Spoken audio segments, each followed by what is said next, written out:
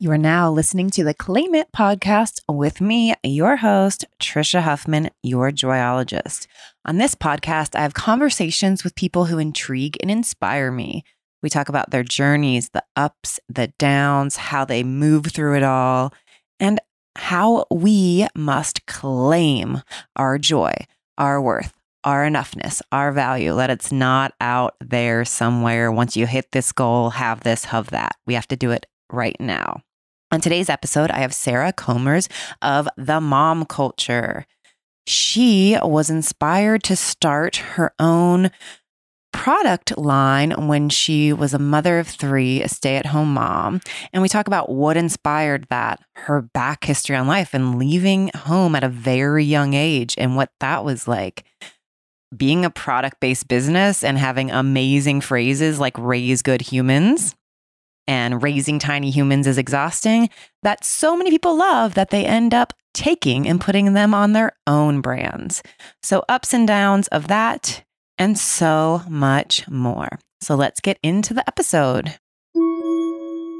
It is just another day talking with Trisha.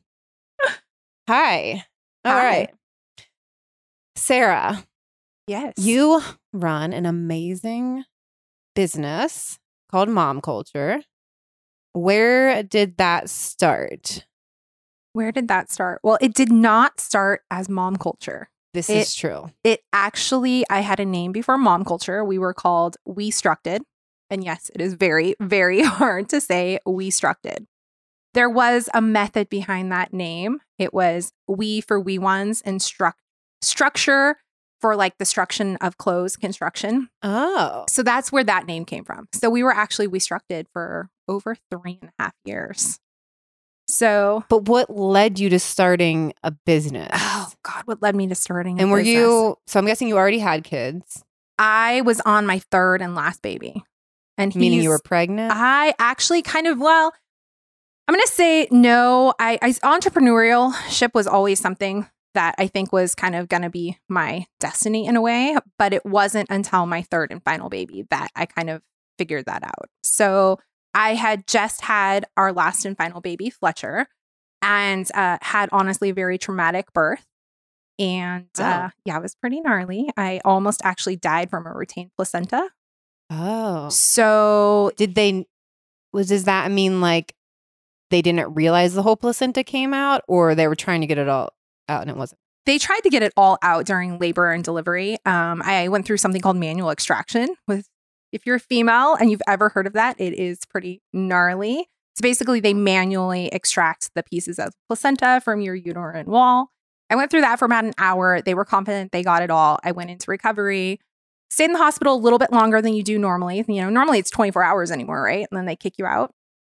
So I stayed for about 2 days with Fletcher, and they sent me home. Pretty fast after I got home, I realized that something wasn't right.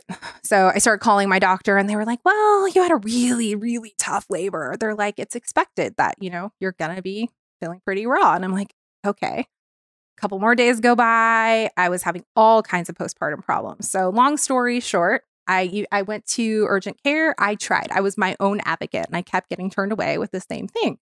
You had a really traumatic birth. You're probably just tired. Go home and rest. Wow. On day 10, my family came out to meet the new baby, and I had littler ones already. So I had, my daughter was 6 and my son was 4 and my niece was there and she was 5 and I was handing out juice boxes and I felt something going on. Ran into the bathroom and a giant piece of something came out. Sorry, a little graphic here on this podcast, but kind of the whole premise of how my business came about. So I realized that it was a piece of placenta. So I actually took that piece of placenta to the emergency room and I threw it at the emergency room attendant and said, you guys can no longer tell me nothing is wrong with me. So this was 10 days I had suffered. And again, I was my advocate. They always say you have to be your own advocate, right? You hear that all the time, be your own advocate in your healthcare. Well, I was, but I kept getting denied. And I think women, especially after birth, we get denied a lot. Postpartum care is just awful in the US. It really is. So they just want to be like, no, you're just emotional. You're emotional. You're having postpartum. This is normal. Yes, all of this is normal. Well, I had 2 babies. It was not at all normal. So they called the OB who had actually discharged me, set me up for an ultrasound, and they confirmed my entire uterus was filled with placenta. So I had adhesions to my uterine wall. I had to sign off that I might have a hysterectomy. It was quite the ordeal. And nobody wants to have surgery 10 days after having a baby. So they performed a DNC on me, which, basically to scrape everything out. I saved my uterus. Yay. No hysterectomy. But after that, my life just honestly, I felt like night and day. When I came home, even after going through all of that, I was like completely a new person. I had newfound energy. I just had this whole new lease on life because once you experience something like that, it kind of just, puts a lot of things into perspective, right? Yeah. So about a month after that, I actually also let go of a very toxic relationship with my mom. And a new wave of loss kind of hit me. It was a good loss, but I was still feeling this like high of energy, loss of that relationship, and just feeling I wanted more out of life. So. And what made you finally end that relationship? Going through that experience. And letting someone go. It had been years. It just, I think with what happened with the birth of Fletcher and seeing how you can be so broken and honestly need your mother and how they just cannot be. She couldn't be there for me. So it was in in my time of need and realizing that it was she just couldn't. Yeah. And it was years like that. But that really was, it's weird that one little small event in your life can just have this huge chain reaction and change so much, like the course that you're on, right? So it kind of just empowered me. It gave me the strength to finally speak up and say that I'm not going to put up with this any longer. And, that is like something I over and over in like a lot of my group coaching program. I feel like in every time I lead it, I have someone talk about like how to deal with relationships with like family, especially parents, where it's like they've had a really hard relationship their entire life and that they're adults and that they feel like, how am I supposed to show that people have such a hard time with letting go of those relationships or like feeling like they have to carry on or like they have to keep working on transforming it, or even if they know that's them and they get to a place of I know it's not about me and that they still like feel like I still like have to stay in touch with them or something, right?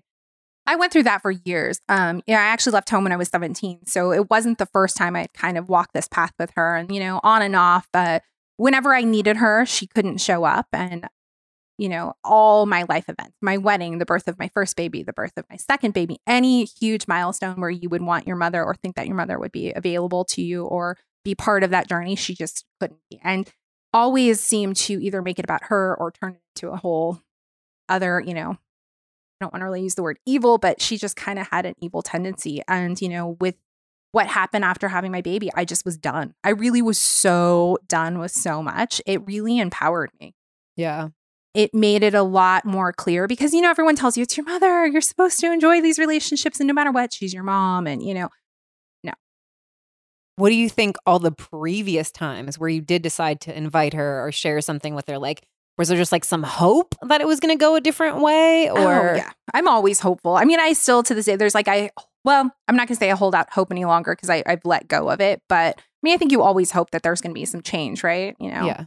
Or you're going to have a baby and, your mom's going to be so happy and so proud of you. Or, you married this great man and she's going to be so excited. Like she never could. She can never enjoy just basic stuff. And it made it hard, but I always tried and was always optimistic about it. But were you always disappointed? Oh, yeah. No, always. Do you have any advice for people that are trying to navigate those or like if they calling whether to like letting go or? I get asked that a lot because I don't share on Mom Culture a ton about it. I'm getting better about it, but for a long time, do you remember the days of Instagram, like when we first kind of all started? A lot of things were it's very curated and very pretty and, now. Yes. And now it's like everybody is, vulnerable and showing real stuff. And so I share a little bit. I actually shared the very first big public post on Mother's Day, just an ode to all the motherless mothers, because it's not just moms that have passed. It's, the letting go of a toxic relationship in my, my experience. And it was overwhelming how many people had similar situations and, asking me, how'd you do it? How'd you do it? There's no secret sauce. There's no right or wrong. I always tell people you'll know when you have your moment. And for me, it really was going through that experience with having my son.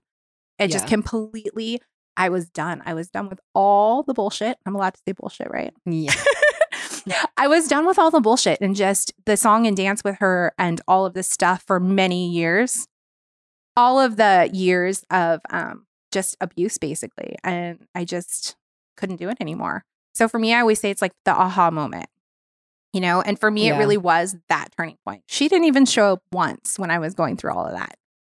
So it made it kind of easy. Put it into perspective really quick about who was really there for me. And it's not, it's not always blood.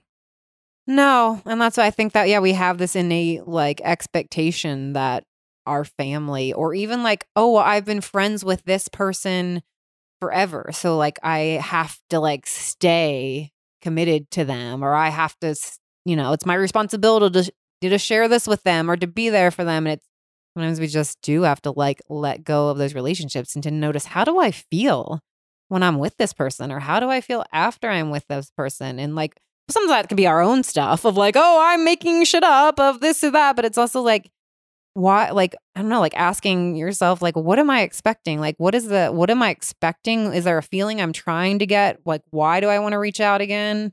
And like, most of the times we're not able to make that happen.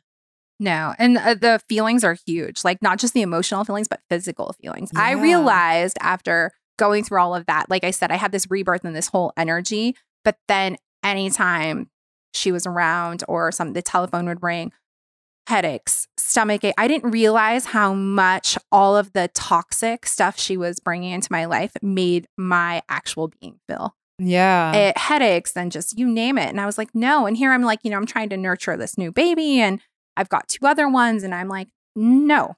Just don't have the space. No, I didn't have the space for it. Done. And so for me, when people ask me about, how do you do it? I mean, there's no, like I said, there's no secret sauce for me. There was a moment of clarity and that's where you have to kind of. Have you since that moment have ever had thoughts of like wavering back of like wanting to reach back out and what do you do to recenter or have you? I've seen her in public. Like accidental or you accidentally. Were at and, the old me probably would have reverted back and tried, but nope. I was done. I actually paid my bill at the restaurant and walked out. Did she see you? She did. Oh. She did. Has she tried to reach out since you've No, I think she knows the things she said and the time she said it. I mean, I'm a completely different person than the person I had been before. Mm. And I think she realizes it and maybe even, I think deep down actually respects it. Yeah. I know that's hard to say, but I think she kind of respects it because she knows that we don't really have. She only likes drama and only likes toxic. And those are things I just don't have space for. So she knows she's not going to get those things she needs from me. So she chooses to not. And so you're able to be like, no, that's. I mean, I have moments of weakness. I mean, it's your mom. I mean, it's the person, and I didn't really grow up with a dad either. So it's like, for me, that was my person, right? So when you realize that person's not who you really wanted them to be or thought that they could be. And so Christmas is hard. Her birthday's hard. And what do you do? Like I say, when you have moments of like wavering, or is it more just like feeling like a missing what you want from the relationship? Exactly. You're not even missing her, but like missing the idea of a mother. The idea of her. Yeah. It's the same way. I have a brother who's 7 years older than I am too. And he has the exact same, the same problem. It's just that idea of what you think a mother is. Yeah. But then we talk to each other in our moments of weakness and then we revisit it all and we're like, okay, but it's fantasy. It's not our reality. Yeah. So when I have those moments of weakness, I just kind of revisit those things and all my why. Yeah. Yeah. So then is that also then what made you be inspired to start the company about dealing with that? Oh, 100%. It was just weird once you I let go of all that toxic energy and started to really think about what do I want? I was a wife and I was a mother and I, was always creative, but I hadn't really thought in a really long time about what I wanted out of life. And when you're faced with possibly losing your life, you reevaluate a lot. And I knew that I wanted more than just daily motherhood. I mean, Were you a stay-at-home mom at that point? I was a stay-at-home mom. I had been a stay-at-home mom for 6 years. So I used to do hair before that and had always been kind of, creative, and it had always worked. So, for 6 years, I just focused all my energy into the kids. And so, reevaluating myself, I'm like, I want more.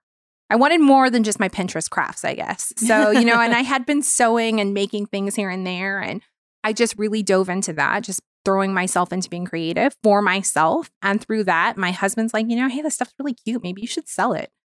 And a couple moms at school had seen things I had made, and they're like, hey, do you sell those? And it's like, well, not really. And so it was just starting with you starting to make stuff for your kids and family. It literally just making stuff. Yeah. And, and like people cheering me on, they're like, that is so cute. You should make more of it. And then at one point, my husband's like, okay, your hobby is getting really expensive. Like, maybe you really should sell this stuff. And, I had been on Instagram, for a while and had seen like people were selling these things. And I was like, oh, maybe I can do that too. So that's kind of how it started. Just, that need to fill that creative void again. The trying to find something that I wanted again for myself and being creative. And the timing, I think, was really right. I was really searching for something. So what did you decide to start when you started? What were you like making? And did you start like just on Instagram? Did you go to Etsy? Like, how did I do it all? Yeah.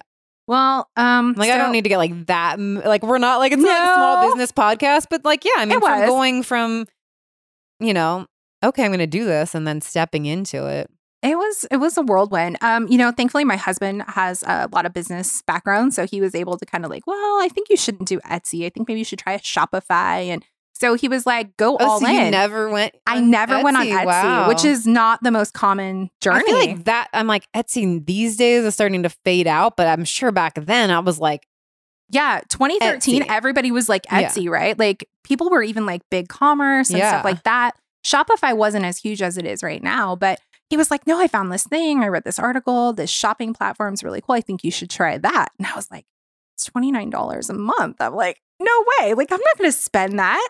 And he was like, no, I think you should try this because it's customizable and it'll be so much nicer. So he really encouraged that from the beginning. He was like, and you were hand making. I was hand making. I was nursing my baby, dropping my daughter off at kindergarten, dropping my son off at preschool, putting the baby down, and then like sewing bibs and headbands. That's how I started. That's how you started, bibs and headbands. Bibs and headbands. Can you believe that? And then just like sharing on Instagram? And sharing on Instagram. And that was just, you just had a personal account probably. Yeah. Or did you start a new one right away? I did start a new one. And I started like the things I was like, kind of playing around. I mean, if you look back at Mom Culture's feed, like all the way back, it's so comical to like kind of see that. I do it from time to time. I'll revisit all of those things. But yeah, I made fabric on Spoonflower. I don't know if you've ever used Spoonflower. No, I've never heard of it. It's really cool, but you can like design out your own fabric and it's like print on demand. It's like small hobby sewers or small businesses, like you can't print hundreds of thousands of yards, right, of custom fabric. But Spoonflower, you can do like a yard at a time.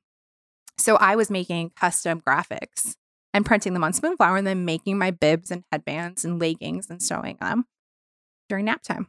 Wow. And that's how I started.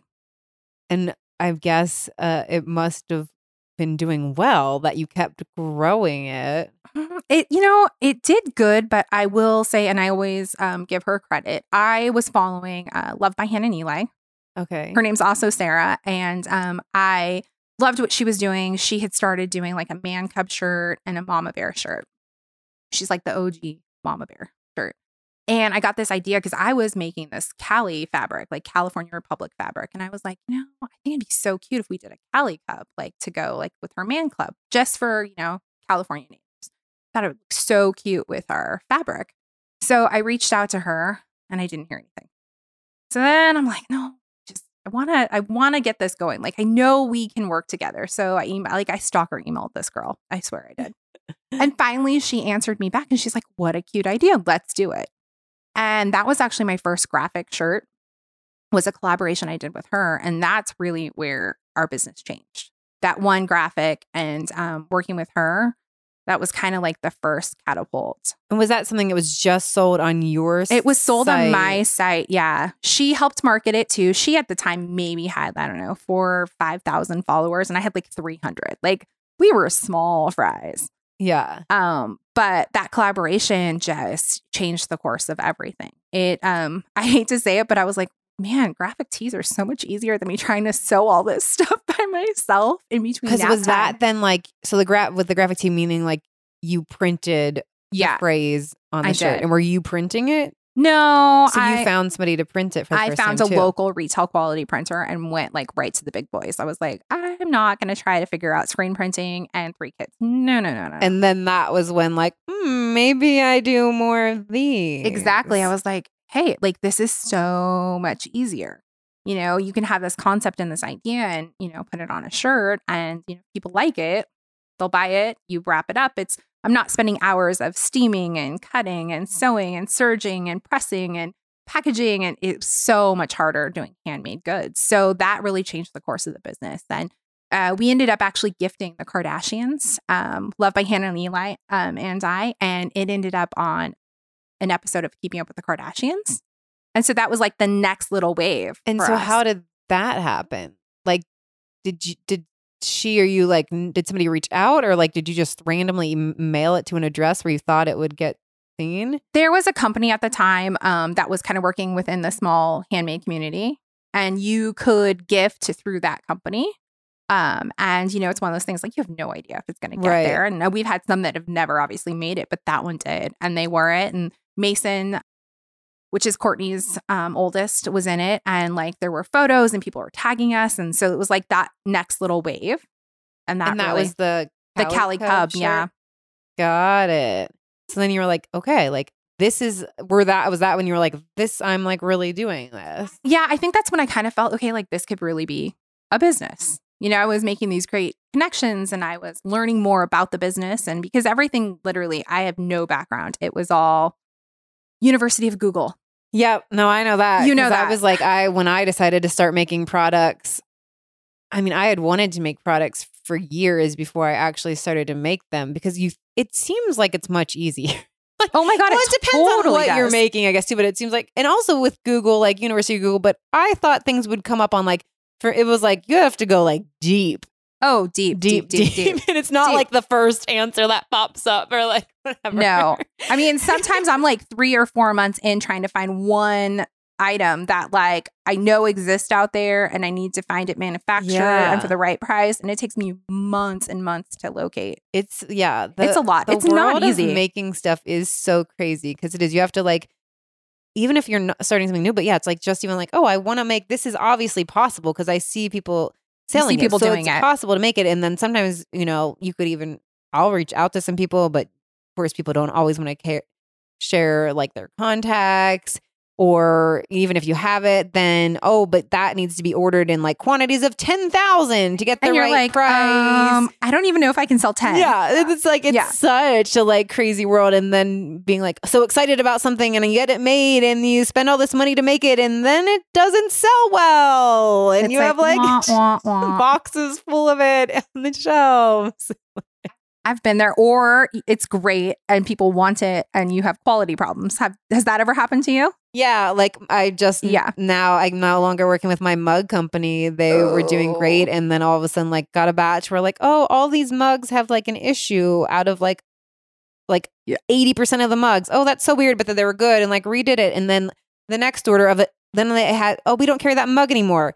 So now I'm redesigned the mug. It's on this mug now, but now it keeps having printer errors. And it's like, now they're like, we can't make that design anymore, but you made it perfectly before. I don't understand like how they can't duplicate. I've never understood that. I've had that so many times and I'm like, okay, no, but we've had like pristine merch. And it's also shocking. It's like, how are these leaving your facility? I'm like, who does your quality? Nobody looking to see that. Yeah. This, I'm like, I know we're like going to get back on topic, but this mug company, they're like, well, since we've had issues for this run, we're going to send you a press sample so that you approve. They sent me press samples of the mugs, which they've already printed several times. I get it. And I send them a shot and say, this is what I got. It had a defect on it. And they go, okay, she said, okay, is it approved? And I said, no.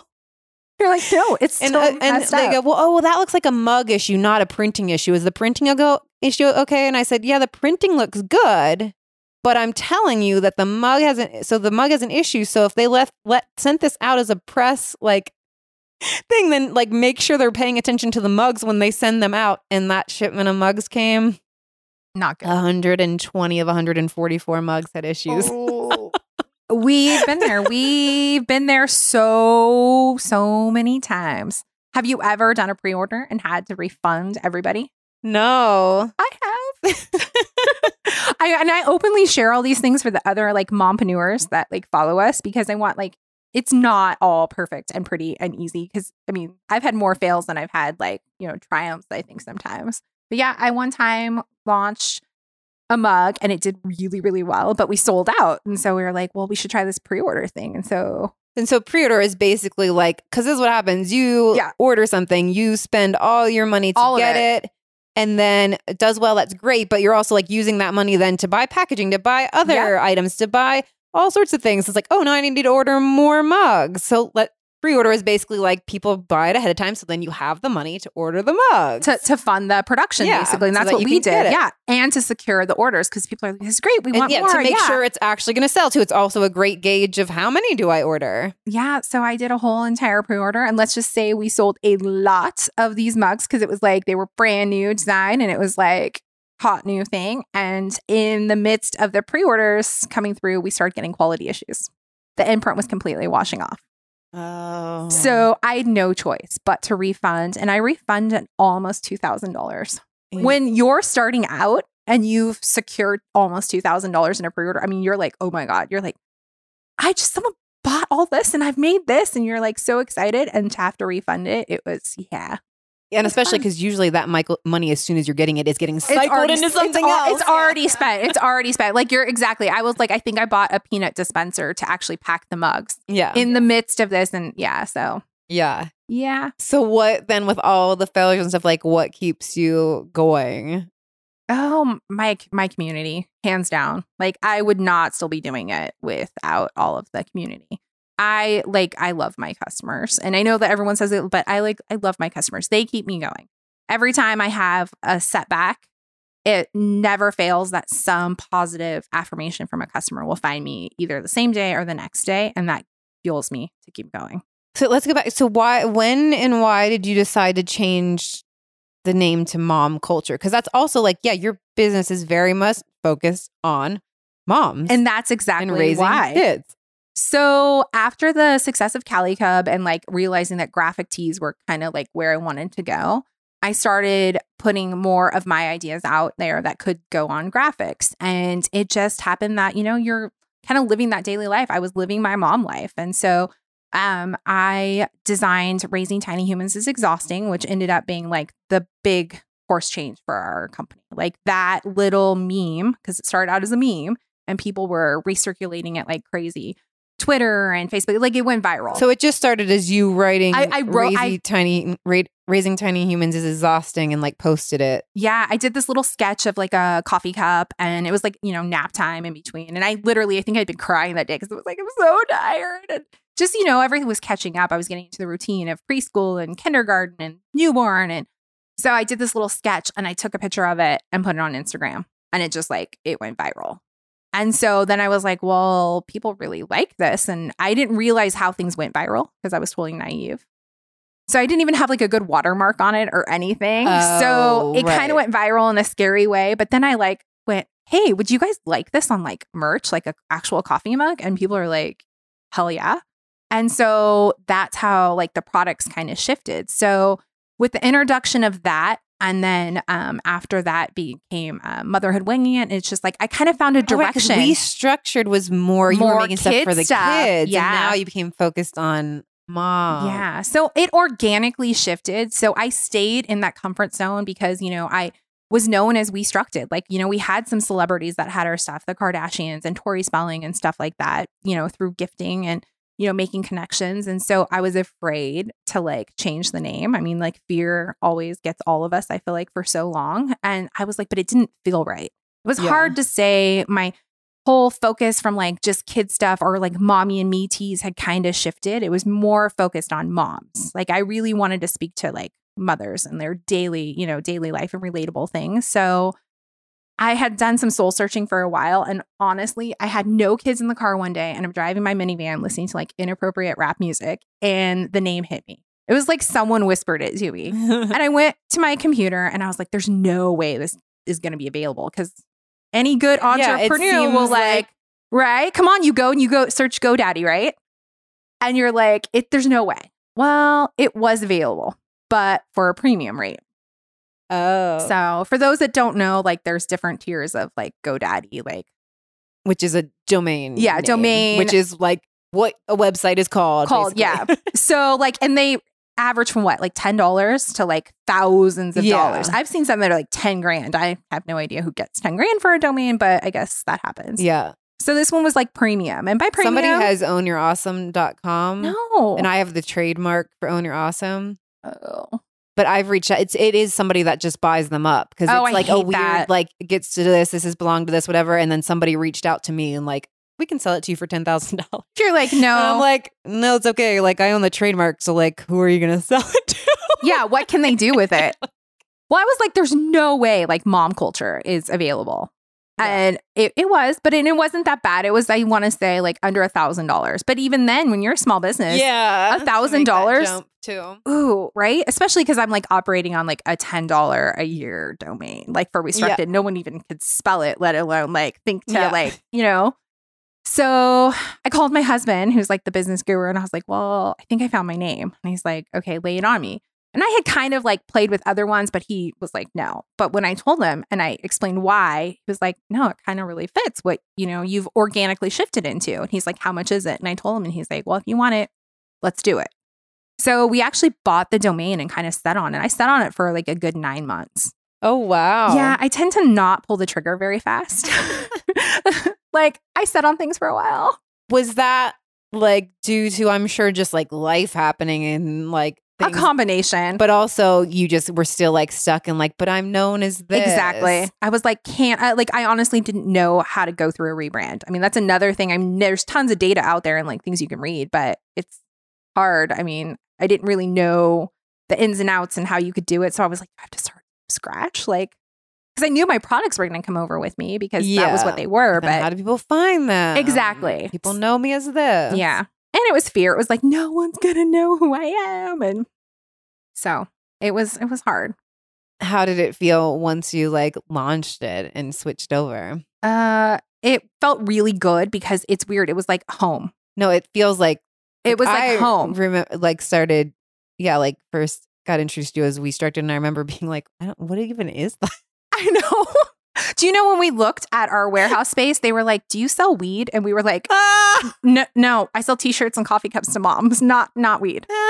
So like I realized no one could really say it too. So that was like, it was really, I feel like we could never grow, right? We were always going to be stuck because it kind of hindered us. But you were like stuck on the name because that's what people know me as. Exactly. And like even our logo, it had 3 flowers that represented each of my kids. They were like each a different color. Like I was emotionally attached to so much of it that it was hard to let go. But when I did, I mean, mom culture felt like it was like, I don't know, like putting on your own skin. It was like home. It was like, this felt right. When I, say I own mom culture, like I'm confident. Like I was never quite confident when I would say Restructed. Like then I'd have to like explain it and what it was. Like, and people are like, huh? And then I'm like, oh, well, we do raising, tiny humans is exhausting. They're like, oh, you're the tiny humans lady. And I'm like, yeah, that's me. Like it just felt like home.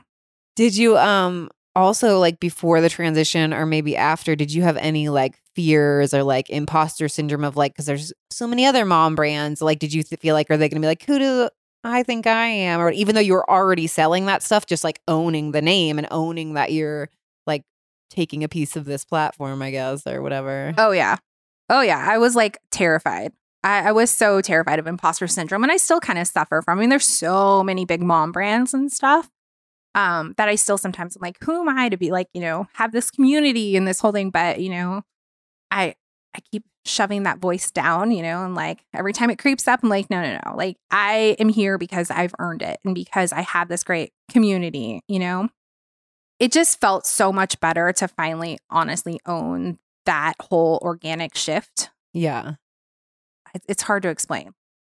I'm sure. And it's even like there are different mom brands out there. And there's might so say many like similar things or maybe have similar styles in some ways, but it's all like still different. It is. In its own, and like people resonate with different statements and all of it, styles, this, that, and that's what the bullshit, what I call bullshit video that just came out, not the week that we're recording this, not this coming out, was that on there not being space for you. That I call bullshit on there not being space for you. That I think that, like, too, that's what can stop me from doing things like, oh, but there's already so many people, whether there's so many people having a podcast, even with my podcast being out. Oh my God, that person's starting a podcast too. Yeah. Like, then what about that? It's like, there's space for everybody, and that we all have and it doesn't mean I'm better than anybody or they're better than me, but like, it's also like more information being out there to be consumed. And that I feel like, even it's like you, like, oh, somebody gets excited about like a shirt that speaks to them as a mom, then they probably want more of them. So they want to maybe go find other brands that do it. You know what it's like? There's space for all of us. That really, it seems like, oh, if somebody else is already doing it so well, so I can't do it. But it's usually like, it just, when you want something, then you want more of it. And so it makes you look for more. So we need you to do your thing and speak up and be who you are out there, because people want more of it. No, it's so in true. Different flavors. And everyone's like got a different, the way you do stuff, like styles. I mean, they can be, imitated, but like the heart, of something, you can't imitate the heart that goes into it. With Mom Culture, like, we use all user generated content. So I think that's a huge way, like, people find us and like our shirts and our platform is because we are not using models. We're not using, hired photo shoots, or we're using real customers and telling their real stories in their daily motherhood. And that's always been important. Photos are like so amazing. And that's what's even more amazing, that there's people out there that are buying your products and then are taking these insane, touching, amazing photos, right? And then sharing them. Like, yeah, I can't even imagine what that is like. I literally still jump up and down. My assistant Julie, I'll be like, oh my God, like, look at this new photo we got. Like, we got one today of a mom in a basic mom shirt. And I was like, this is so good. Like, it's ridiculous. And to think that these women buy our shirts and they feel confident and they take these photos and they submit them and, we use them on our feed and on our web store. I mean, I don't really have a couple catalog-y looking photos, but the majority of them are all user generated or myself. Yeah. I'm like, I'm on our feed too, but. So touching on also, though, how there's space for everyone. Oh. Something that you've definitely experienced and that sucks, and that it is like, oh yeah, be creative, like do your own thing, and do it your own way. But unfortunately, what a lot of small and then big companies can do is be like, oh wow, I like that phrase, I'm going to put it on something too. Mm-hmm. Or I like whatever, that there is space for you, but to do it your own way and with your own voice. And that you've had a lot of people take your phrases and even straight up designs. Oh, yeah. And put them on other things, and that have ended up in Target, large Kohl's, stores, things like that are your key phrases that they've definitely, it's like, that they must have seen it out in the world and not just be like, oh, what do you mean? We accidentally came up with the exact same thing. In the exact same font, in the exact same garment, in the exact same colors. Yeah, that's the downside to all of this. Like, I didn't know, I was so naive. I mean, I was just a mom from, California at my kitchen table coming up with these ideas. And then I will say I always searched. I would look to see on Etsy and other places, does this exist? Like, is this on Google? Yeah. And like I said, I set on stuff for a long time. So I will set on designs I've been known to set on a design for a year. It's ridiculous. Like, I'm like not there yet to the mental space to release it. So I will research to the bone. And sometimes someone will come up with something similar. So I scrap it. And I've set on it for a year, but I'll be like, well, bye. Someone's already doing it. So for me, having our stuff ripped off has been, it's hard. Like, the first time it happened, I honestly threw up. I had no idea. Like, it was a large retailer and it was like after Thanksgiving. So I was like celebration mode. I was Black Friday shopping with my daughter. And so was one of my customers. And she sent me a direct message with a knockoff from a particular gifting store that's gone out of business because karma. We won't talk about that. But it was really hard. I didn't know that happened. I had no idea. And, we had went through the process to kind of like do the business legal stuff to protect my intellectual property. But as you know, when you have trademarks, people don't really care. They don't really search. And that's, it's also, there's areas of gray. Yeah, it is. It's like, and you, yeah, it's all like, it's like a whole nother podcast right there, Trisha. Things, and then, but then that still doesn't mean that people aren't going to do it, or that they're going to be able to tell them no, and they're easily settle. Yeah. How do you deal with that? I've dealt with it differently over the years. The first couple of times, like I said, it was like a punch in the gut. And that was like the first year that it was happening, and it was happening frequently. I mean, it was like every day inundated with infringement. I mean, every day. 2015 was really like hard. Everything was Etsy. It was all day long. Instagram, like. So Etsy, that's like others, like just other moms probably are like, oh, let me make something. Yeah. And that was probably hard for me because when I would reach out to them, because I like tried to be nice for a long time, and I'm still nice about it, but then I had to turn like more legal. It would be like, well, I'm just a mom. I'm just a mom trying to make things and support our family. And I'd be like, I'm just a mom trying to make things and support my family too. I may look like I'm this big corporation, but I'm just a mom at my kitchen table too, packing orders in my garage too. So like my heart goes out to you, but do your own thing. Like don't steal mine. And that was really hard for me because that like I would feel bad that they were like, I'm just a mom, but so was I. So that was hard. But then like the next wave was the big corporations. Once that started happening, I got mad. I got really, really, really mad. And then I started diving into more the legality part of how like the copyright and how it happens in bigger businesses. And a lot of times it's not what you think. And sometimes it is. They have teams that actually go and look for trending things on Instagram and Etsy. I had one really big company that I can't name because I could still be sued. Because we almost entered a lawsuit with them. That was like, well, we look on Etsy for inspiration. It was all over Etsy. Well, it was all over Etsy because I was fighting infringements, and I had actually put our product on Etsy to help with the infringements. That seems like insane. Like, but how is that even a rebuttal though? We're looking on Etsy to look for inspiration, which means to steal some small person's stuff. Yeah. We would look there for inspiration means like, yeah, we're looking there to like steal a phrase from someone. They're looking, but they use it. We're looking for things that are trending. That's how they used it. Trending. And it's trendy. So, you know, that when I went through the whole being mad thing and dealing with it legally and almost entering in a lawsuit. But what I realized in doing that is that's how they kill small business. So that like paying for the lawsuit and everything. Like I spent in 2017 any money that I made, which wasn't a ton because I'm still really tiny, and everything, as you know, you own a small business. Every dollar you make, you're putting $10 back into your company. I mean, right? Yep. So I wasted all of our revenue in 2017 fighting infringements, and big infringements. Like it was ridiculous. And did any of them? Wow. So you put all that money in and nothing. So happened. That's the big fallacy. A lot of people feel like if you have a trademark, like especially there's actually a whole Facebook page dedicated to like bringing down the small businesses that have trademarked their work. Yeah, that's a whole nother topic.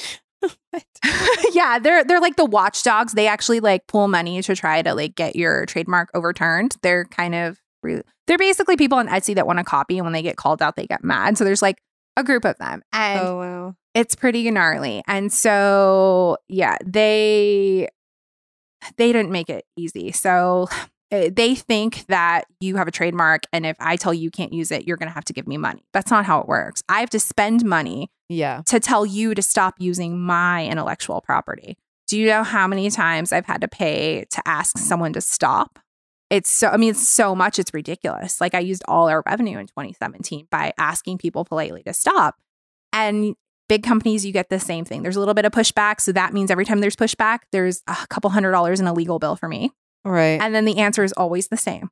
We're sorry. It was bought by an independent graphic artist, or it was in an archive and we produced it without looking. We're sorry. We will cease. And that's it. There's no money exchanged. I'm out all. But they do stop selling it. They do stop selling it. They stop reproducing it. Probably sell whatever they have. They will. They get to sell what they get to sell off what they want, or it goes to a discount store. I've actually had people here that had mass-produced mugs say, oh, well, we can't sell them here in the U.S. We'll stop. But then they sent them to discount stores in Canada. Oh. Yeah. And then it exploded in Canada. So I had like a whole new infringement thing in Canada. So I'm like, oh, that was great. That didn't really work out for me. So yeah, even the new one with Kohl's, they're like, well, we'll stop. We've pulled it. But like, it's still there. They're waiting to sell it all out. Yeah. Same thing happened with Target. And that was hard for me because that was actually my dream. My dream was to get, mom culture into Target because that is my, no pun intended, target audience. Like we are the daily Target mom, right? We love our graphic tees. We've got our messy hair. We've got our, dirty minivans, and we love walking Target and having our lattes. So my dream was that my stuff was going to be in Target. So when Target beat me to it, my dream completely just crashed. Do you have a new dream then? Or is that still a dream? No. Or are you now like not so focused on getting in stores, but just creating a bigger like of your own community? Yeah. I'm just focusing on my community now. I've let go of Target. I wouldn't even, if Target came to me tomorrow and was like, hey, we want to carry your stuff. I'd be like, oh, super flattered, but I'd be like, no, thank you. Because they weren't that nice to deal with. So that kind of crushed me a little bit too. Because like, I was like, oh, I can do this. I can get into Target. All these other like, Instagram brands that have come up have made it in there. So I was like, I can do it. But no, that dream's gone. So just build my community. And I started doing my own wholesale to get out into mom and pop boutiques. So focusing really just on the people that are invested in my brand. Yeah. Hey, it's me, Trisha, host of the show, bringing you a brief interruption to tell you about my amazing partner for the month of September and their back to school campaign. My partnership is with Salt Co., a reusable feminine hygiene brand. That's right, period cups. That means instead of using tampons or pads, you buy this one cup that can last you 10 years. Game changer for me and for women and girls worldwide. Because their campaign for September is all about bringing awareness to period poverty. Think about it. It can be annoying for us to get tampons and pads every month, which is why I love the Salt Co. company cup and have never gone back. But imagine if you are in a developing country or you're living locally and you are in poverty. These things that you have to spend money on to manage your period, which results in a lot of girls and women using unhygienic methods like scraps of clothing, papers torn from their school books, even dirt to try to manage their period. Which means that a lot of them end up missing school and eventually dropping out. 86% of girls in Kenya miss school because of their period. 46% of girls in Nepal miss school because of their period. Which means they are open to less opportunities in life, all because of their periods. So, Salt is teaming up with an activist every day who will host a discussion and give away a Salt Duo Pack on their Instagram pages to bring up this awareness to a new audience. So go follow Salt at @SaltCo on Instagram. That's with 2 A's. Maybe you can win a cup there, but also share their messages, bring awareness. They are also funding 30 annual scholarships to schoolgirls in Nepal and Kenya and donate 30 cups a day per classroom of girls. Amazing. Since their launch in February of last year, they've donated over 3,500 menstrual cups through domestic and international partners.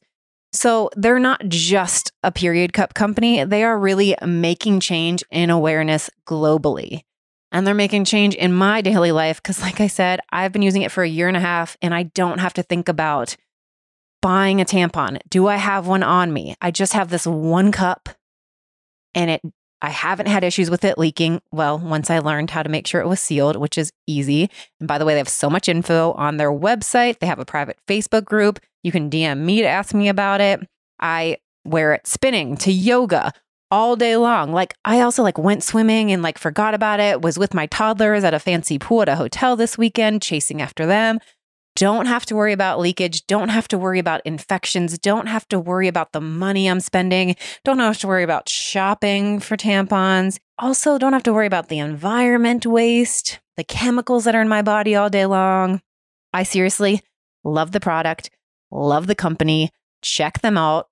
SAALTco.com. You can use the code CLAIMIT for 10% off. And you can also find them in your shelves at your local Target. Okay, check them out and let's get back to the episode. What do you feel like since now you're kind of mom culture is your brand? So like, you feel like people look up to you as like a mom? Are you like mom idol to people? Like, do you feel like that pressure is put on you, or that you feel any pressure that's yourself? Like, oh, people must think I'm a certain way or something. I do Because I have a sometimes. mom brand or something. I do. I feel like that pressure, like, but I also feel like I'm honest with everybody. I keep it very real. I mean, Yeah, I think that you keep it real and a little your too real stories sometimes. and stuff. I don't know, and that's what I'm like. I don't catch all your stories all the time, but I'm like asking that. But at the same time, if people follow you on Instagram, then like, yeah, I think you do such a great job in being real, and that helps hopefully for other moms to be like, oh, okay, like, wait, it's not just me. We think everybody else has their shit together, and it's like, oh, it's just me that's running around with my head cut off and forgot to pack my whatever kid's lunch or this or that, whatever, like whatever it is. But really, like, the majority of the people are a mess. Oh yeah, no. They might have like better, like nicer outfits than you sometimes. They might not. They might have put together hair. But they're all everyone's got their mess. I mean, I try to keep it real and relatable. I think another one of my Instagram stories that went over the best was one night I cooked frozen pizza, right? I keep $6 DiGiorno pizzas in my freezer. Like when we cook them, I go to Target, of course, and I replenish them, right? So I got so many messages from women going, oh my God, your kids eat frozen pizza too. Like I feel like the world's worst mom, but like sometimes it's so easy. And, it's cheaper than ordering a pizza. And they're like, you made me feel so normal. And I was like, oh my God, it's just frozen pizza. But I didn't realize that people do look up and they were like, oh my God, you do it too. Like it's like permission that they're like, it's no permission, longer like, oh, I feel like a bad mom today because I'm having a frozen pizza. Like, wait a minute. Does this mean everybody might give their kids frozen pizza?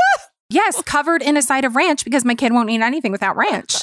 And that's the thing. I like answered everyone. I was like, oh my God, girl, like frozen pizzas on repeat at least once a week. Yep. No, we do. Yeah. We have a pizza night. And then I was like, sometimes we have cereal too, but don't tell anyone. Like, but yeah, I think that keeping it real and relatable, because I feel like so many Instagram brands are so like, they're beautiful and they're so curated and they're so well, and that's what's happened these days with it. It is, especially like on the feeds, it's made to be like these beautiful things that you want to look at, and it does, but then it could then turn in this comparison that you don't even realize it's happened. That it looks like they've got all their shit together. Look at how smooth and their blowout is beautiful or whatever. And that it's like, I honestly, like when stories first came out, I was like, what the heck are these? And now I'm like, they're like the reality. They are. They're like the feed is like the pretty grid, and then stories are like where you're going to get the nitty gritty, and then like Facebook community. Do you have a Facebook community? No. Okay. Well, and I barely even post on my Facebook page anymore. But like Facebook community is like then where like stuff's really real, like where you're posting like all kinds of stuff. So I like that. And so you have a community. We do. We have a Facebook like community. A special. Yeah, it's not a page. It's a like group. It's like a private group and you can request to join. And we do like sneak peeks. So like I show our community stuff first before even Instagram. And then, you can share stuff. It's a safe space. It's if you need parenting advice or marital advice. And the cool thing is there's like 2,000 women in there that are readily supportive women that will give you their 2 cents worth and like answer your questions. So I really, really love it. That's awesome. So that's another part that I like. Keeping it authentic is having that space too, where you can go a little bit more in depth where you can't go on Instagram. Because, you can only say so much in a post. And, stories, I don't know about you, but sometimes I'm like, are people sick of hearing my voice? No, totally. And that's what I will sometimes do, be like, oh, nobody wants to hear this. But usually when I do like share something like, then it's like people are like, oh, thank you so much for sharing that. I feel that way too. And like, because I'm usually like sharing something that I've caught myself doing. And this is what I do. Like, and it's like, oh, people are like, oh my God, I do that. And I didn't even realize it until you talked about it or whatever. And it's so funny you brought up the frozen pizza because I was like cooking myself a frozen pizza the other night and was like, yes. And I don't really share food stuff or like family stuff anymore. Share your frozen on my account, but I almost was like, feel like I'm going to share this frozen pizza, and I was going to be like, top with salad to make it healthier, or whatever. Because I like put greens on my pizza, and then I'm like, good, I'm good. And then I was like, why do I even feel like I have to like mention that? Or no, I was going to be like, here's my frozen pizza, and I was going to put like healthy or gluten free, like because I am allergic to gluten, but like I caught myself catching that like, oh, but I'm going to have to make sure to note that this is healthy or like that I'm going to add greens to it. And I was like, who the fuck cares? I didn't end up sharing the post. Now I'm like, next time I eat a frozen pizza, I'll share it. And tag me in it. Tag me in your frozen pizza. But it was like an interesting thing that I was like, oh, wow, I'm going to share my, yeah, I eat frozen pizza. And I'm like stoked on it. And then I was like, oh, whatever. But I was like, but I also realized like, oh, I needed to make sure I was like saying that I was going to add greens or like it was a healthier version. I was like, why? Because I felt like the wellness police were going to attack me and act like they were healthier than me. Because we're so pressured. That's like the downside to social media is we're so pressured to be perfect. Yeah. That you feel like, oh my God, if I share this frozen pizza, that people are gonna judge you for it, especially like mom judgment or or the fit police. Well, that's what I'm saying. Like that, because like I still am somewhat part of the wellness community. That's like where I came from, and so a lot of like people that are bettering themselves in mind and body are following me, which I love. But that, yeah, like that, it's like then I didn't want somebody to like think like, oh, you're eating something bad, and I'm like done with bad and good. And whatever, even thoughts. I'm done with labeling a thought bad or good. Like it's just a thought. Yeah. And it's like, we're putting that intention on it. Then that's what it's like. It's like, okay, yeah, doubts and fears and worries are negative thoughts. But what if I just were like, hey, that's a thought. I don't have to buy into that. This is what I want to believe or whatever. But yeah, and it's just, that whole thinking about posting the frozen pizza then got me into like, the people that are going to be judging me because if I'm not being healthy enough by eating this, they're not fucking healthy because they're sitting around judging me. No, it's so true. The judgment is... It's like we think that by judging someone, we are acting as if I'm better than you or let me tell you how you can be differently.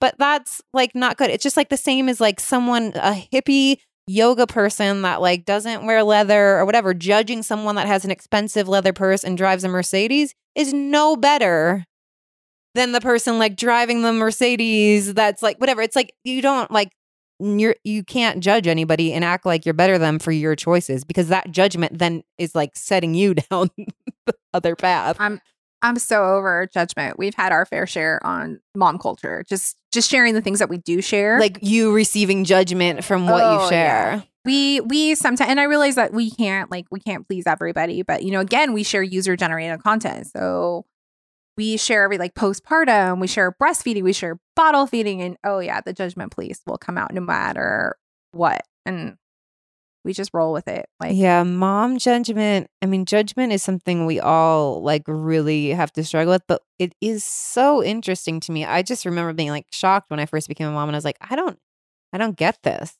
No, I don't understand. Like what I so more judgy. saw once I became a mom is that I became less judgmental of other moms. Before Right? I was a mom, if I was in a store and like saw screaming toddlers or like a kid on the floor or whatever, maybe that's what you're feeding your kids for dinner. Like if I could probably judge people more before I was a mom. Once I became a mom, it was like, I felt like I was out in the public and being like, mode. see, yep, whatever, your kid's eating food off the floor. Cool. Oh, your kid's throwing a tantrum. Gotcha. Like, best to you, everyone. We are all trying to survive this battle. And it's like, what is the point of the judging? It doesn't help anyone. It doesn't help that person. It doesn't make you feel better. Why are we judging each other? I just think it's so easy to do it because you're behind a screen. Like you're not face to, at least you say these things if you are face to face with someone. I think not. But even in person judging. Like, yeah, I mean, there's definitely some judgment you'll see out, but like I cannot believe the cyber. Yeah, no, that's too insane. And that's again, like, how does that, by typing out that comment, does that make you feel better about yourself in some way? I guess maybe they get like, I don't know. And what they say, some people like the drama and it's like releases endorphins for them. So I think those people that do that, maybe that's how they release those things in themselves. Yeah. But no, I don't get it. We kind of have a policy of not deleting comments. Just because I think that, you know, it's a bad thing to get into, but we don't let them lie either. If it's offensive or detrimental to someone's health, we will remove it. But I typically will personally answer those rude ones with, you know, the best of my ability. Yeah. I don't engage, I don't fight back, but like, you know, we had a good friend of mine took a pair of sweatpants of ours and took a photo 6 weeks postpartum. And she's a very fit person. And she was basically, someone commented that our feed made moms feel bad about themselves. And I was like, wait, have you like, first off, I was like offended. I was like, do you ever look at our feed? Like, we're all about empowering moms. Yeah, we don't you showcase lots of different bodies and stories and saying women. She wasn't a real mom. Well, okay, that is really my friend who really, really had my sweatpants on. And that is really her cute little chubby baby's legs that are draping down. And those are really her abs because she works out 6 days a week. She eats very healthy. And that's her lifestyle. But I couldn't believe there was like fit shaming. That's what I think where judgment often comes from is that we feel like we're in the wrong in judge. So like the person that replied to that said that most likely saw that picture and it made them feel like they were wrong because they didn't look that way.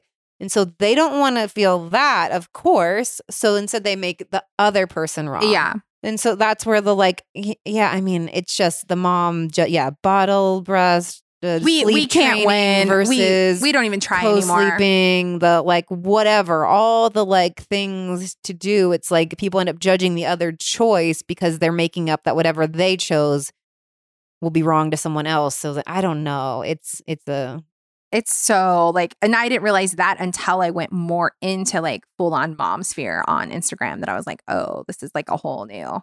No one was really judging when I had kid stuff at all. I was like, oh. Now we bring out the judgment, and now, we scrutinize every female that graces one of those squares. And the thing is they're real people. They are, they're not paid models. They're not like, non-moms. So that's really hard, especially, the people who do have the confidence to take one of our photos and, put themselves out there. And then if it comes under scrutiny, it's heartbreaking for us. Yeah. Whew. Okay. Heavy mom judgment stuff. I know. I just don't even.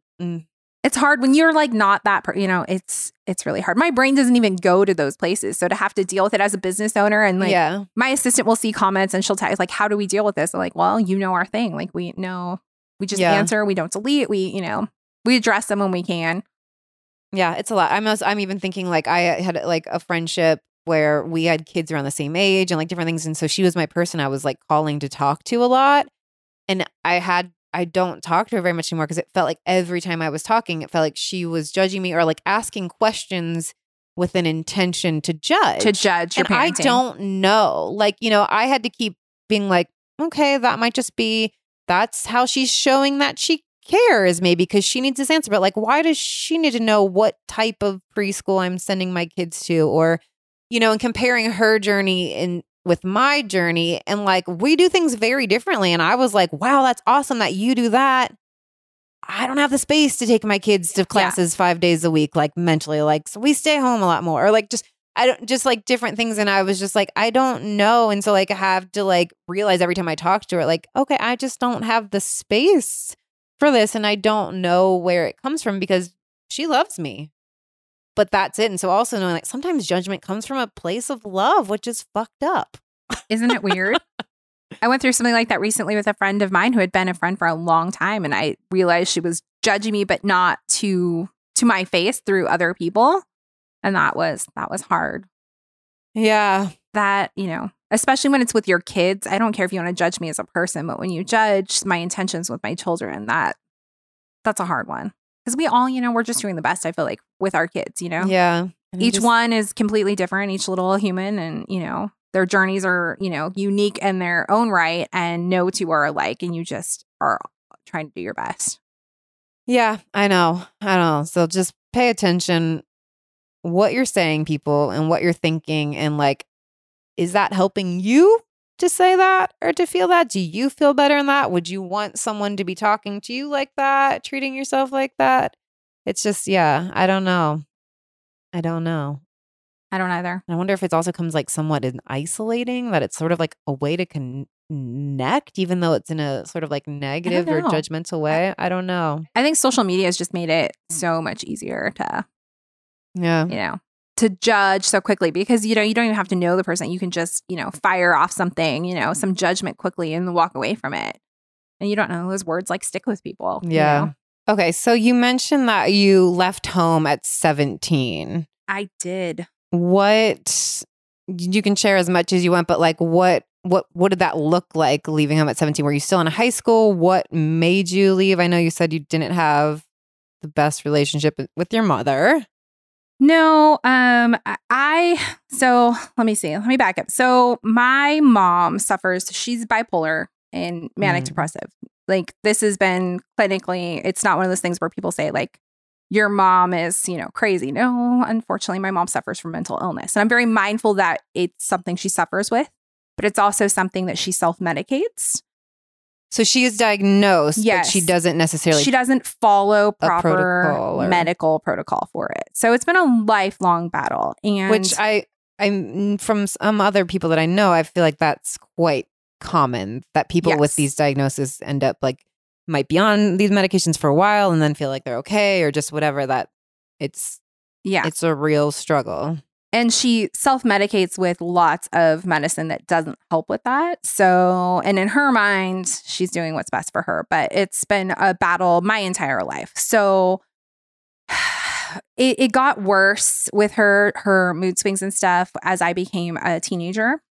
And your dad wasn't around growing up? No, my dad left when I was officially California when I was 6. So been out of the picture. He came back around when I was around 13, but kind of a in and out relationship, not a consistent one. So my mom's been married a lot, which is very typical. People, they can't stay settled for very long. So she's been married 4 times. So, and that's while you were I've had 2 stepfathers. Okay. So, just the typical, not very a stable upbringing, which is why like you're moving into like new person's houses, or we've actually lived outside of the country. We lived in Canada for a year. I had a stepfather that was great, but like he was a contract engineer. So we moved to Canada and to Kansas and then Oklahoma and back here. So like nothing was ever very stable. And so during my teenage years, her behavior got worse. For whatever reason, her mental illness, she gets very adversarial with females. What does that mean? She is very competitive. So once you hit teenage years, you were sort of... you go from being like the little girl to competition in a sense. And that was the same way for my older sister. Their relationship shifted a lot during her adolescence too. So, I kind of went from being, the little girl to, this teenager. And that's really, I'm interesting. My significant other, his mother struggles with mental illness. And when he became a teenager, she all of a sudden totally changed how she treated, like they're opposite It's really sex. weird. Yeah. But that's why I was like, whoa. It's really he was weird. like, all of a sudden she hated me when I was turned 15 and treated me totally different. Same. No, like 15, she started getting like more like, she was always like mentally kind of abusive. Like, and we never had anything consistent, like going to school or any of those things. Like we didn't live a normal, consistent life. So at 15, though, things got really, really rocky and she started getting a little bit more physically violent. And I did leave short term at 15 for like a week. At that point, was there a male in your life? No, she was divorced. She was single at that time. So it was just her and I. And, I felt very like protective of her. Are you the youngest? I'm the youngest. Oh, I'm so the baby. The older, so the siblings were gone too. So they always say like they feel bad, but they're, my sister's 11 years older than me. Oh. My brother's 7 years older than me. So they like left home at proper. I'm the baby and I was stuck the longest, essentially. So yeah, around 15, I left for like a week and she threatened to kill herself and it was very, very, difficult. So I went home and then I stayed for 2 years and for 2 years, it continued to kind of like that cycle. It was just an unhealthy cycle. And it got to the point where I would never be physically violent back to her because there's a respect thing, but I couldn't continue to live like that. I wasn't functioning and I did contemplate taking my own life and I expressed that to my older sister. So did you have any support? Like, did you have friends you could open up to? I did. My friends were you having any support? No, I was not in traditional school. It close too. Did you not want to talk about that kind of stuff? We were brought up, you didn't discuss it kind of thing, which is why now I'm such this open book person because I felt there was so much power in like hiding things and being secretive. And that was always my mom's power is that she had all these things. Do you feel like you may have had shame? Oh, yeah. Too? Totally. So you didn't want to probably talk about it. No, we didn't really talk about it. I mean, I had my stepsister who we remained friends. That was my mom's last husband. We're only 3 months apart. So we were teenagers together and I would talk to her and share, but she lived a normal teen life. So for her, it was like kind of hard to relate. But did she see your mom acting that way or no? Because it was after. No, it was after. Our friendship separated. was mostly kind of like out of my house. It wasn't Got it. around my mom. But the day that I actually decided to leave, we had like there had been so many fights and it had gotten so controlling and just like I said, like I didn't want to live like that any longer. So I was like, if this is living, I don't want to live any longer.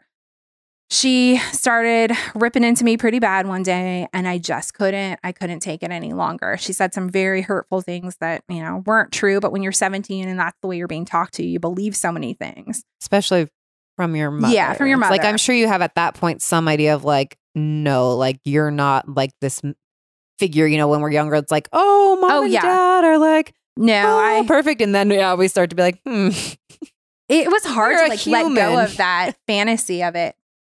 Yeah. So you hold your mom on this like pedestal. And even, many years, there's so much to go into. And that's a whole nother episode one day if you want to go into that.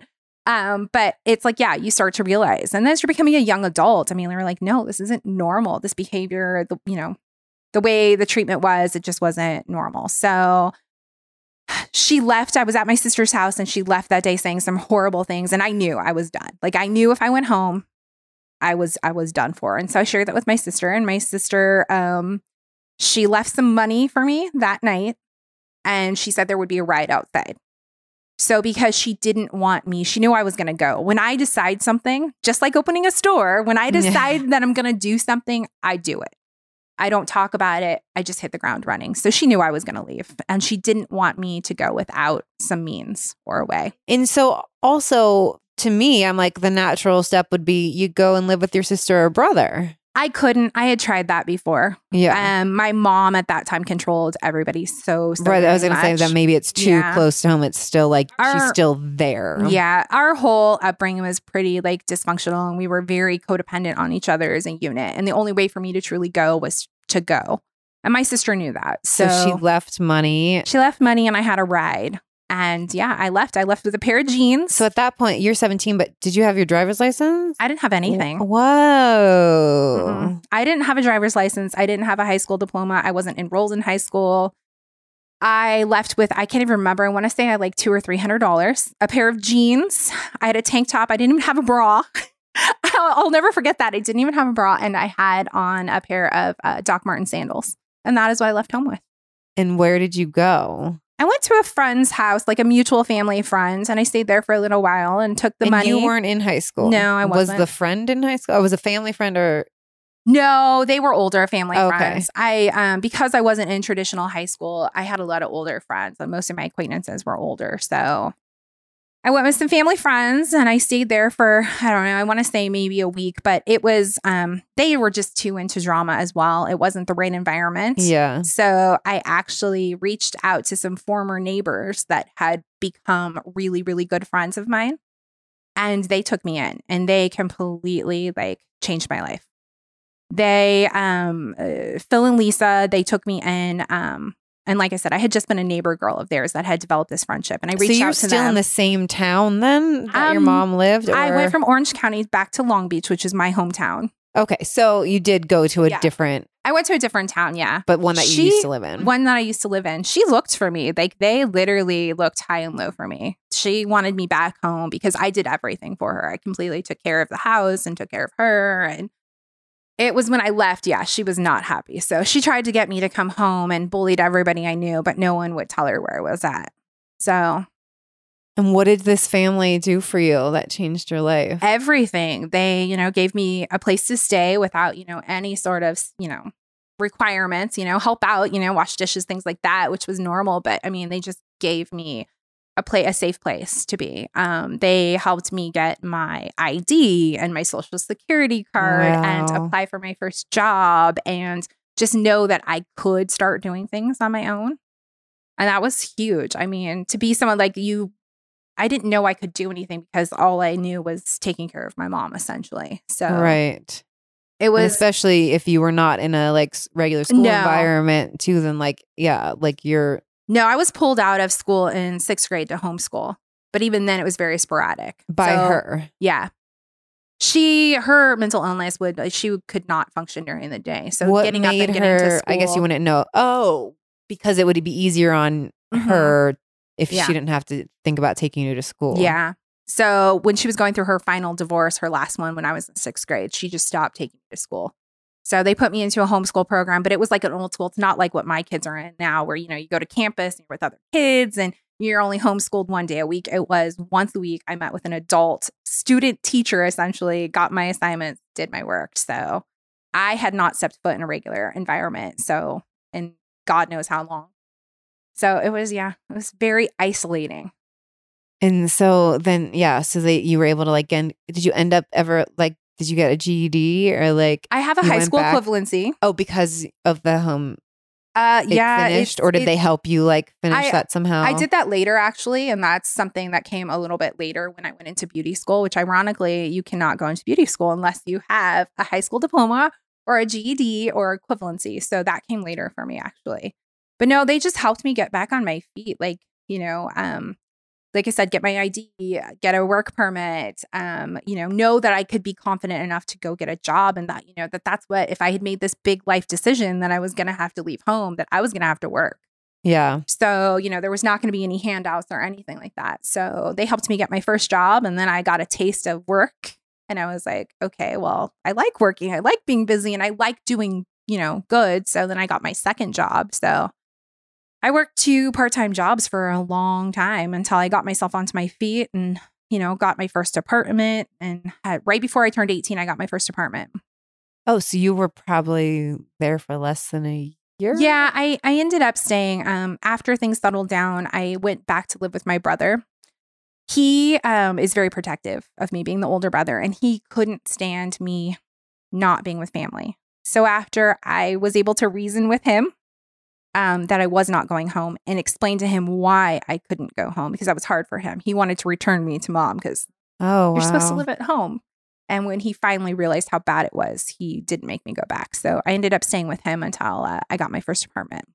And were you able to still stay separated from your mom though? Oh no, I stayed separated until I was almost 18. Yeah, I let her back in. That's what I said. It was a long time coming to kind of let her go.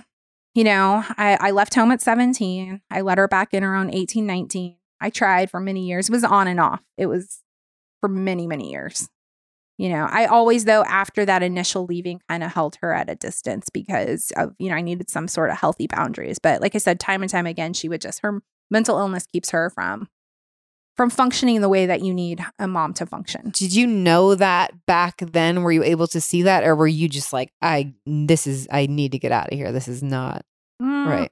No, I mean, it's all you know. Like when you grow up a certain way, right? That's all you know. Yeah. So and again, especially if you're not in school and you're probably like not being exposed to other like, oh, this is the family. Like this is their home. Like with everyone's different. But at the same time, you might not have had other people's. I knew other people lived like more normal lives than what we did, but I was like, oh, you know, like it's just the way that it is. But no, it's not until I became like my own, like I became a mother that I'm like, yeah, no, these things were not normal. This is not the normal life. I mean, every mom would love to, you know, like stay in your sweatpants, right? And not take your kids to school sometimes. Cause what? It's just easier, right? But the reality is you can't do life that way. So yeah. And when I became a mom, I realized that, like, not normal. Do you feel like there's anything from that time that were there certain things that took you a while to like work through? Oh yeah, I still work through them. I mean, even just like to this your day, like, self-confidence or like totally. enoughness, like whatever value. I feel like we talked about imposter syndrome, right? Yeah. So owning a mom brand when you have a turbulent relationship with your mom. Bingo, right there. There's my imposter syndrome.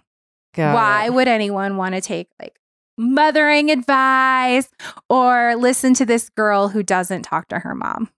But that's like, I'm laughing because it's like, well, of course, because that's what we do. We end up doing the work that we most need. Okay. And what's weird is I didn't realize that until, 3 years ago. I had that epiphany when I was at Alt Summit.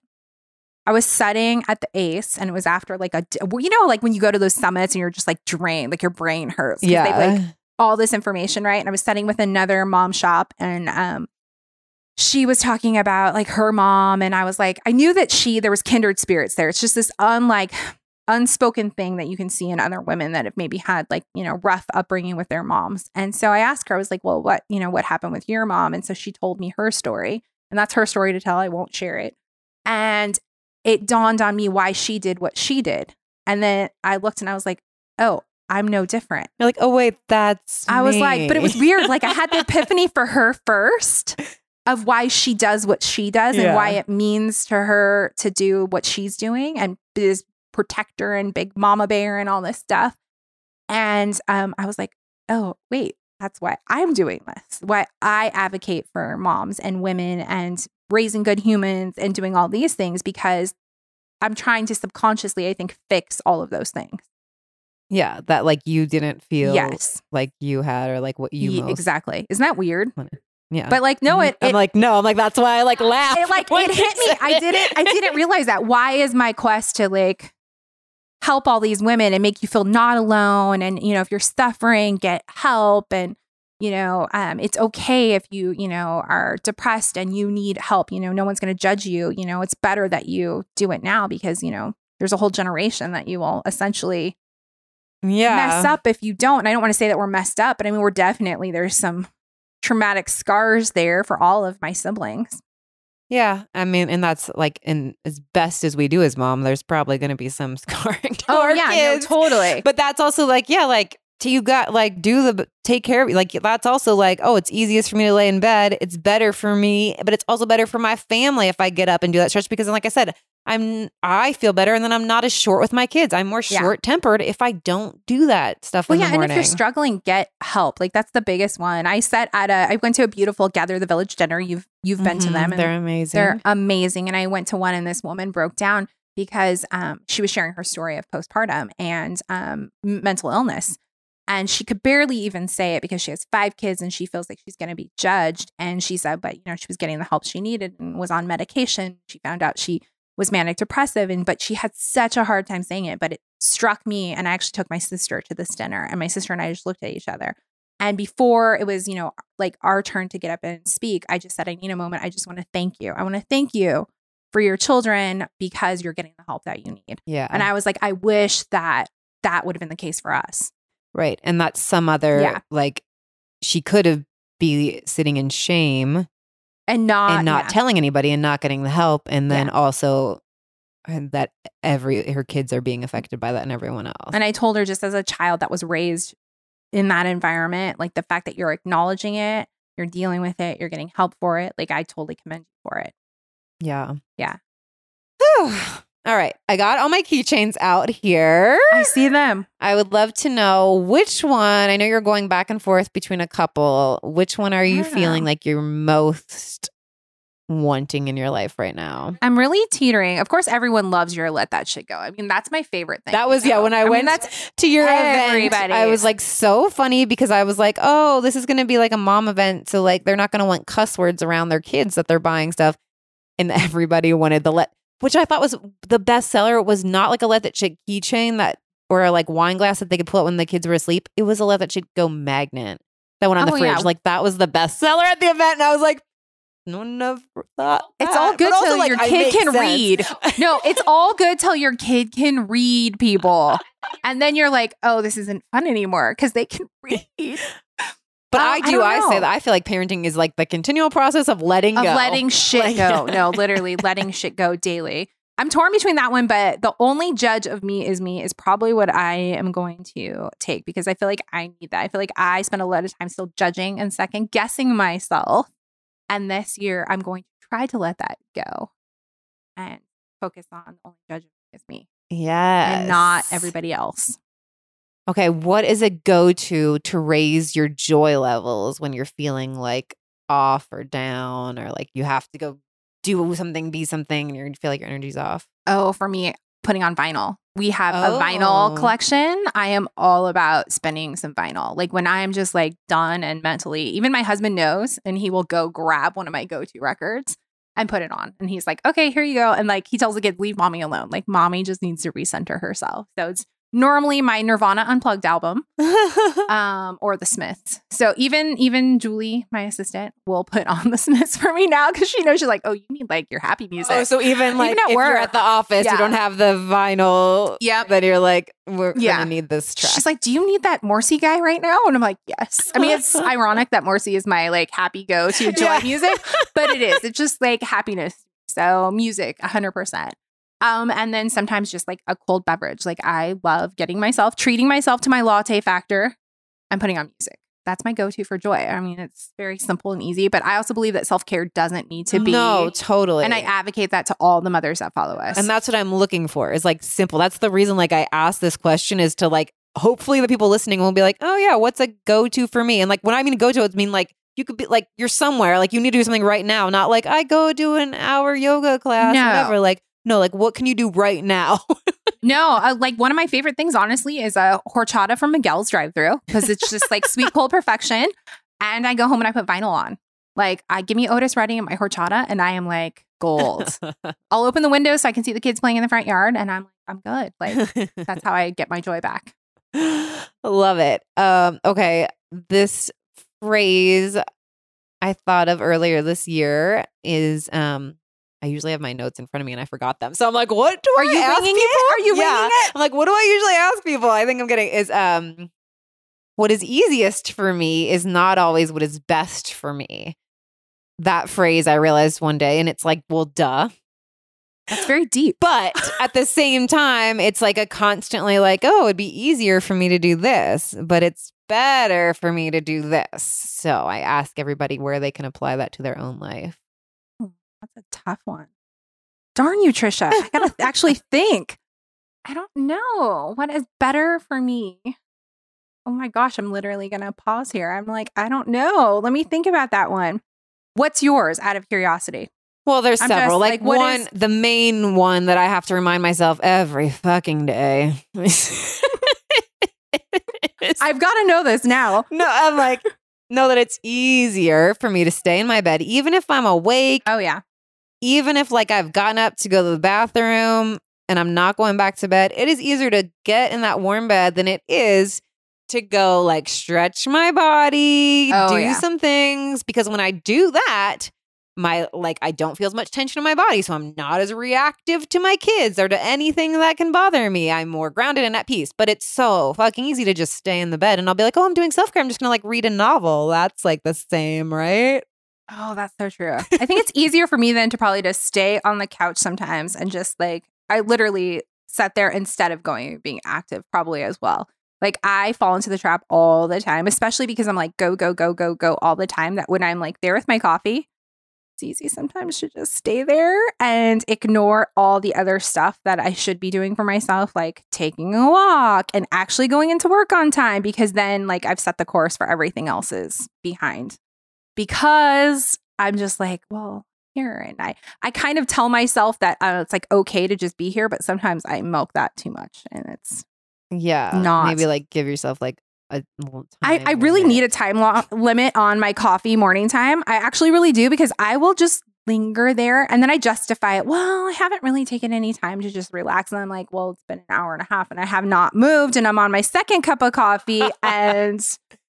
But also reframing, because you did say that I should go to work. So then remembering like, oh, I do want to go do this. I do want, and let the wants pull you off the couch more than I should go do this. I know. I want to go to work because I love my community. I want to go do this thing because... Well, I want to get in early. So I actually have time to work because my schedule is still so crazy with like carpool and stuff that I don't have as much time as I wish that I did. So if I didn't procrastinate and milk that coffee time, I would have more time for the things I want to do. Procrastinating is like such... I am a big procrastinator. But like, same. And it's just like, it's so funny because I'm like, oh, whether it's like everything's messy or whatever, like I'm going to get around. I don't want to do this because I hate the dishes, whatever. But it's like just doing the dishes takes like 5 minutes if I just do it, but I can just be like, it's going to be so long. And you're like, oh, do I really have to? It's going to be so hard. And it's like, oh, that took 5 minutes. Uh-huh. Well, it's just like going and having a walk or something. It's like, it doesn't take that long. You feel so much better, but then you're just like, I don't want to go. Like, you talk yourself out of movement, right? And doing stuff. But then when you do it, so you're good like, after. damn, why didn't I do that? Yeah. But then the next day comes and you're back to it again. Well, I don't really. And then you're like, well, I should go do it because it's good for me. And then when you do it, again, you feel great. But every time you have to talk yourself into it. But you say the next time, I want to go do it because I feel so good after. I need to change that mindset. That's for sure. I'll work on that procrastination and talking myself out of movement. Yeah, those are my procrastination tips. They're like, how can I make this into a want? Which is like, I don't want to do the dishes, but I'm staring at my sink full of dishes. But I actually did not have make time to do that yesterday. But that's like, I don't want to do the dishes, but I want a clean sink, a clean kitchen, because that makes me feel like more calm and more grounded. And also because we're going to need those dishes. So I want to do the dishes. And then also with like movement stuff, because too, I'll just be like, for me, I was like, sometimes it's just like, for like I exercise, I'll be like, just 20 minutes. And like, if you do 20 minutes, that's awesome.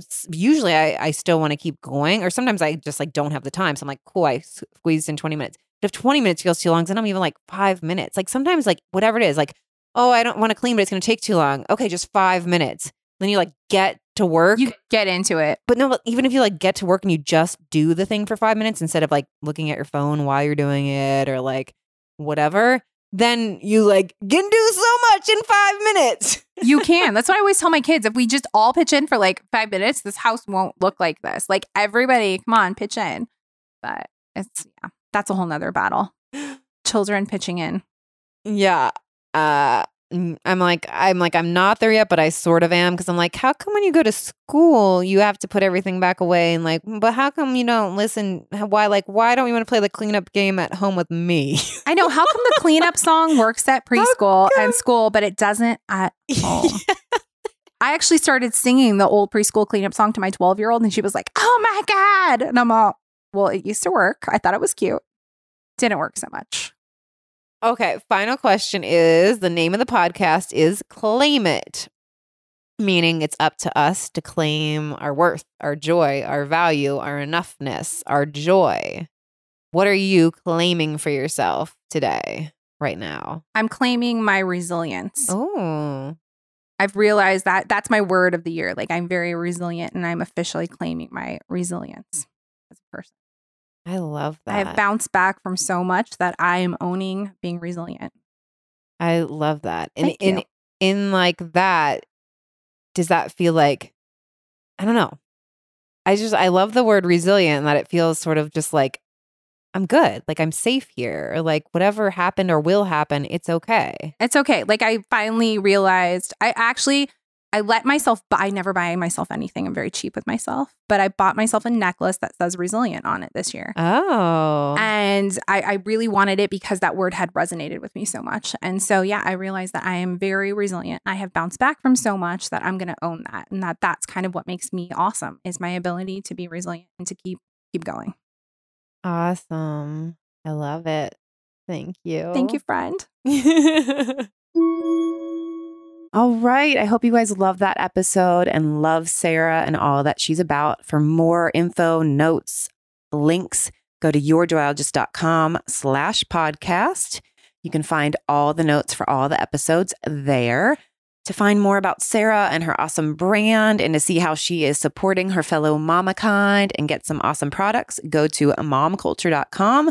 She's at the Mom Culture on Instagram. I, of course, am yourjoyologist.com and at yourjoyologist on Instagram. Please message us, share the episode, reach out. We love to hear from you. I especially love to hear from you. And if you enjoy the podcast, leave a review. Honestly, if you don't enjoy it, leave a review. I'd love to hear with you either way. But I hope you're enjoying it if you've made it this far. Leave a review, subscribe. Those reviews help the podcast get seen. And I love and I'm so grateful for those that if you screenshot me your review that you leave on the podcast app, Send it to podcast@yourgeologist.com. Each week, I pick someone that submitted a review. You must submit it so I can contact you to send a box full of my inspired products. I got an affirmation deck, mugs, wine glasses, journals, keychains, so many good things. So please leave a review, send it to me, and make sure to check out my daily inspiration app in the App Store. It's called Own Your Awesome. Check out Sarah, check out @SaltCo and their amazing back to school campaign, and make sure that you are claiming your joy right now. No matter what's happening in your life, no matter what your goals are, it doesn't mean you have to give up, but enjoy your life while you're on the pathway to making it even more bigger, fuller. All right? Claim it.